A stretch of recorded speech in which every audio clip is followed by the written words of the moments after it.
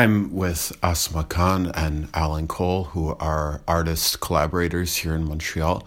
I'm sitting with them. It's the afternoon, and there's a piece up on the wall that they worked on, which involved sort of a remixing of a 3D, of a 360-degree photo that has become 3D in a sense, very beautiful. I've been following Asma's work for some time, which is like very intricate patterns and almost organic structures as through drawn work. It's best you see it. It's beautiful. You've been working on a collaboration project for a while, and in this discussion, I was really interested in exploring some of the directions that you're taking into physics, into space-time. That's definitely something that's kept me grounded. But before we get there, I'll just have you first both introduce yourselves and just say a few words. You can even just share how you're doing today, whatever you'd like. Hi, Stefan. Hey. Nice to be here. Yes, my name is Asma Khan. I'm from Pakistan, and I've been in Montreal now in the last 20 years, and just have a studio practice since many, many years. And the last 3 years, 2 to 3 years, I've been looking closely at cellular structures and the microscopic world as references for my work.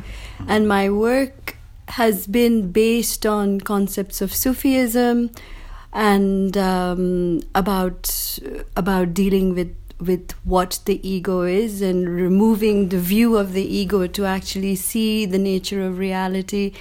And then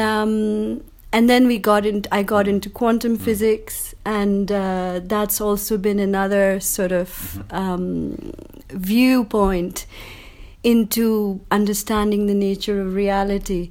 So, and I've been... Wow.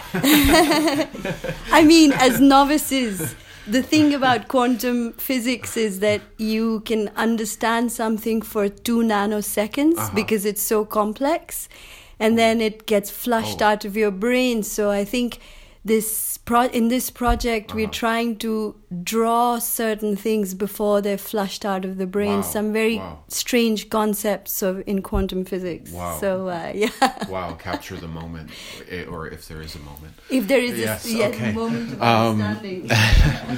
And you're part of this collaboration. Maybe just introduce yourself first and build on anything Asma was saying. That's a good idea. Jeez, she was so elegant. My name's Alan Cole. I'm originally from the U.S. and moved here in the early 2000, and nice. I've been in the film business for about that long. Mostly as an editor. I've made a few of my own films, documentaries, and sort of looking for not just looking, but there's been a shift in my life, and it's met Asma many years ago, but we never collaborated artistically. Okay. But after losing some of our family members, we both started studying a little bit of quantum physics independently, and last year came together and discussed this, and all of a sudden, just her art and some photographs I've been exploring just came together, and the rest has been it's been a year of just development and kind of introspection with that, and sort of playing in the sandbox with that together, and seeing what we're coming out with. And right on. Yeah, so it's the story for me behind our meeting, not just our meeting a long time ago, but just how we came to this point is it's interesting, and it's close to my heart, and it's close to our souls because of the losses that we had. So, and here we are today. Yeah. Right on. So, describing art on the radio is always challenging, but I guess I would just like to build on a few things that were said. Asma, your work, I mean, I'm sure you've heard so many different like references and people talking about it, and it reminds me of this and inspiration. A lot of the times seeing your work, I from the very beginning, I did see some sort of like examination of natural beings. You know, I felt like, oh, well, we're looking into what is inside of a plant or a human or some sort of creature. So you're doing this in an urban environment. Also, you've lived in other urban environments around the world. I'm familiar a bit about your artistic practice. You're like focused on space and sort of creating a space of reflection in the urban environment. How does this work speak to like your focus on nature, and why has that been important for you? I think nature has been important because it offers a very pure form to reflect on. And there's many, many layers of pure form. You can go deeper and deeper from the outside of something to the inside of something, the cellular structure of something, and to the point of what you consider absent. What you consider visually absent is actually present in cellular form, in gases, in dead skin cells, in dandruff floating around. So, and cosmic dust, all kinds of stuff. So there is no such thing as a vacant space. And I think that it's also important for me personally, and also like especially in Western culture, we are so driven by our need of identity and by our identity that if it's humbling to look at the cellular structure of a potato or something that you would throw away, a rotting avocado. It's humbling. Okay. And because it's humbling, it gives you a sense of what's really present in what is apparently absent. Yeah. So it gets one to reflect a little bit. And I think my process is one that is meditative. I spend long hours doing details, trying to do justice to what exists, true form, how true form exists in nature. Wow. So yeah. So this is expressed through different mediums, and you mentioned photography, and we watched before we had this discussion this sort of video 3D type of remix of Asma's work. Could you describe some of the elements you're working with and how that came together? Micro. And I'm working with the still cameras and stitching landscapes. I started by stitching the landscapes together in all directions, and then started just manipulating that in a program, almost sort of accidentally. It's like the recipe that sort of is now present is a many-stage kind of thing, but it's the way I like to see it is when we started, we were shooting. It was like these rooms. We started with the rooms that were in internal house spaces. That just got us going. What you're seeing on the wall is a little different than what's happening now. We've augmented where we're going, but the idea felt interesting because we were talking about death before. We're talking about the afterlife, and the first impression that these photos would give when people would see them is like, oh, it's like a little bit of an outer body experience because you're seeing the information that's been shot in the room from a completely, everything's there, and then to watch it turn into another, let's say, object or another photo, all kind of, like you feel, and it feels like you're lifting off the ground, and it's sort of, it's one of those things that's easier to see than talk about, but the feeling was there, and people were noticing, and I was having that reaction. So, and what I really liked about that is that the possibilities of one photo is done correctly and stitched, and you have this master sort of photo. We're able to create so many different angles and so many different two-dimensional pieces from the one photo. That's incredible. It's like it's as if you shot like 40 hours of footage in a film, and you now have 40 hours of footage to work with out of one photo. So this exploration into that photo alone could be last all night, and from these particular projections and the way that it's spun and the way that she gets excited, and then boom, she's off, and then she starts painting over it, and then it comes back to me, and I'm like, oh my god, like so. And we've just been and our aesthetics have been just influenced by each other too. I mean, And also, like in terms of photography, what's been really interesting is that we started off with the concept of macro. Mm-hmm. So we were taking really large pictures of large landscapes, drone shots, etc. And now we're going micro. We're going into a crevice of a coriander seed or a cumin seed. So we've gone from very big to very small. But what's also interesting is that there is a certain correlation between micro and macro worlds. Sure. There's patterns that get repeated, but also somehow we're trying to mix the two worlds. And somehow when you take micro out of its reference or macro out of its reference, it's almost like you've taken time and space out of reference. So you're aiming to create something that's outside time and space, because you've taken the spatial reference out of something very large or something very, very small. And then, so I think that's what we're playing around with, also a combination of two dualities of big and small, repetitions between. There's a meeting in the middle with the extremes of macro and micro.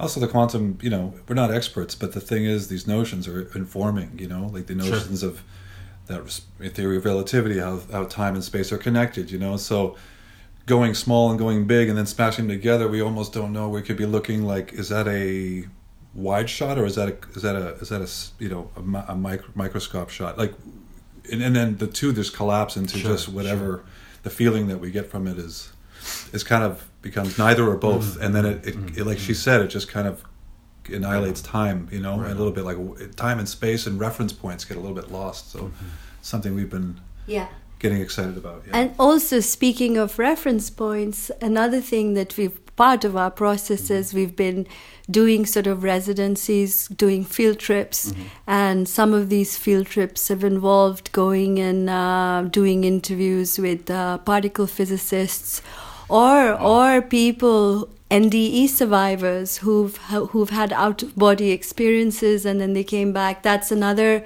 sort of medical study that's now taken very seriously about the commonality of NDE experiences.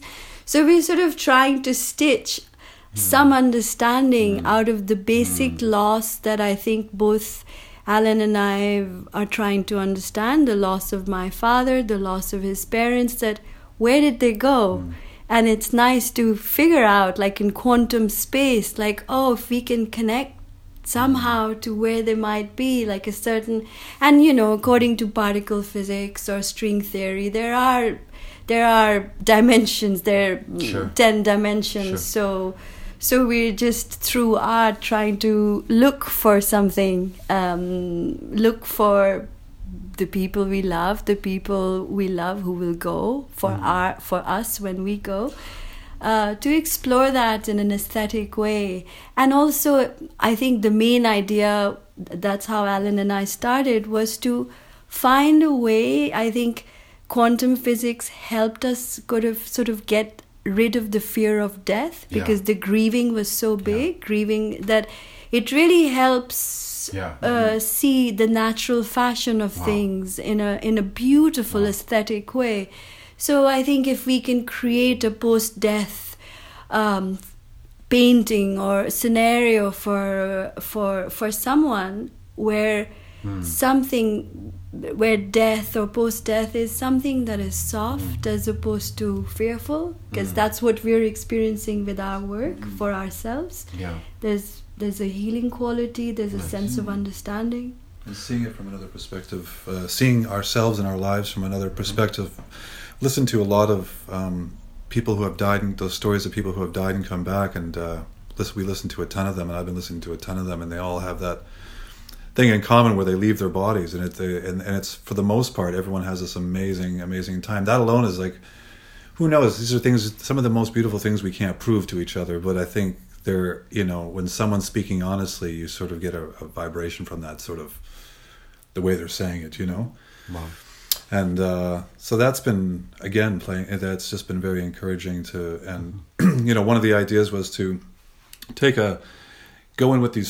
this, instead of interviewing people that are maybe close to being their death time, or maybe Yeah. on their deathbed, or Yeah. people who have gone over or about to die, have a lot to say. Like, there's stories that are on the edge of living, either just before or have gone and come back. Sure. One of our ideas was to instead of filming them, we would take in a camera and get this shot that we want, and then create all the footage that we need, and not bring in a crew, and create these artworks that are almost like the Big Bang. There's a seed in that picture, like I told you. The whole room is in there. The person, there's stuff that they might be on their deathbed. Sure. They could be in their room, and that's the footage we would use and create an alternate perspective of that room that we're in, to create perhaps something more abstract piece that is contained in that seed of that picture. Wow. Wow. Okay. So you're both independent artists in Montreal. This exploration is done autonomously, which I just wanted to ask you a bit about, because both of you live in this city, have worked in visual arts and music and film and many other practices, of course, outside of the arts, connected to the arts. Can you share a little bit about like your feelings about this city, and like how important it is to have like the social economic space to explore the sort of ideas that you're doing? Because we do live in a city where people can explore artistic practice outside of the confines of like sort of a fixed modality of an academic institution or a funded art project that fits into capital systems. That's been actually a learning process for us. I think the most important thing in that trajectory has been, a project has a fever and a compulsion. And when we started this, we were very clear that we had a fever of creativity, that we have to do it. And sometimes we were short, not sometimes, a lot of times, the stuff that we wanted to do, we were short on resources. Okay. And Alan has a really nice word for it called stone souping. When there's just no resources left, you make a soup with stones, and then you keep sort of stirring it with all your creative spirit, and it works. So people come to. So for example, like for part of our work, we really wanted to have an electron microscope to be able to see the smallest possible thing, but we couldn't afford it. We had no access to it. So Alan went ahead, and after many experiments with his lens, kind of created a microscope for us at home. So we're stone souping a lot. We just when we short on resources, we just going through alternative routes. We haven't taken residencies, but we create our own residencies. We go for field trips. And I think as long as we have a true form to work with, which could be a dust ball in the room that goes under the microscope, to larger landscapes in nature, that I think that's, and then when we're also part of our processes, we'll go to Alan's music studio and play music, source through music, source. So I think we're trying creatively to source everything that we can.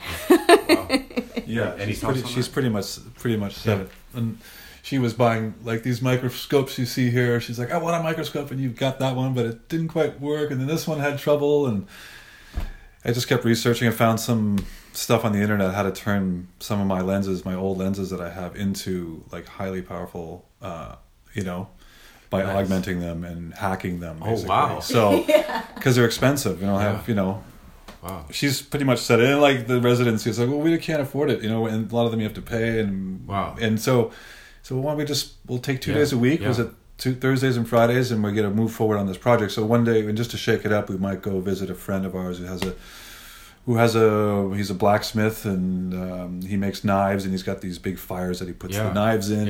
He grows mushrooms, and he sells them to restaurants and stuff. And he's got beautiful light coming in. I said, well, there's a lot going on here. I mean, for us, it's we don't need to go too far. We're realizing, especially when we're going into micro world, And then once in a while we go into the other one. We take a field trip or go to a cabin or something, a friend, But all in the cheap. And luckily Montreal does allow for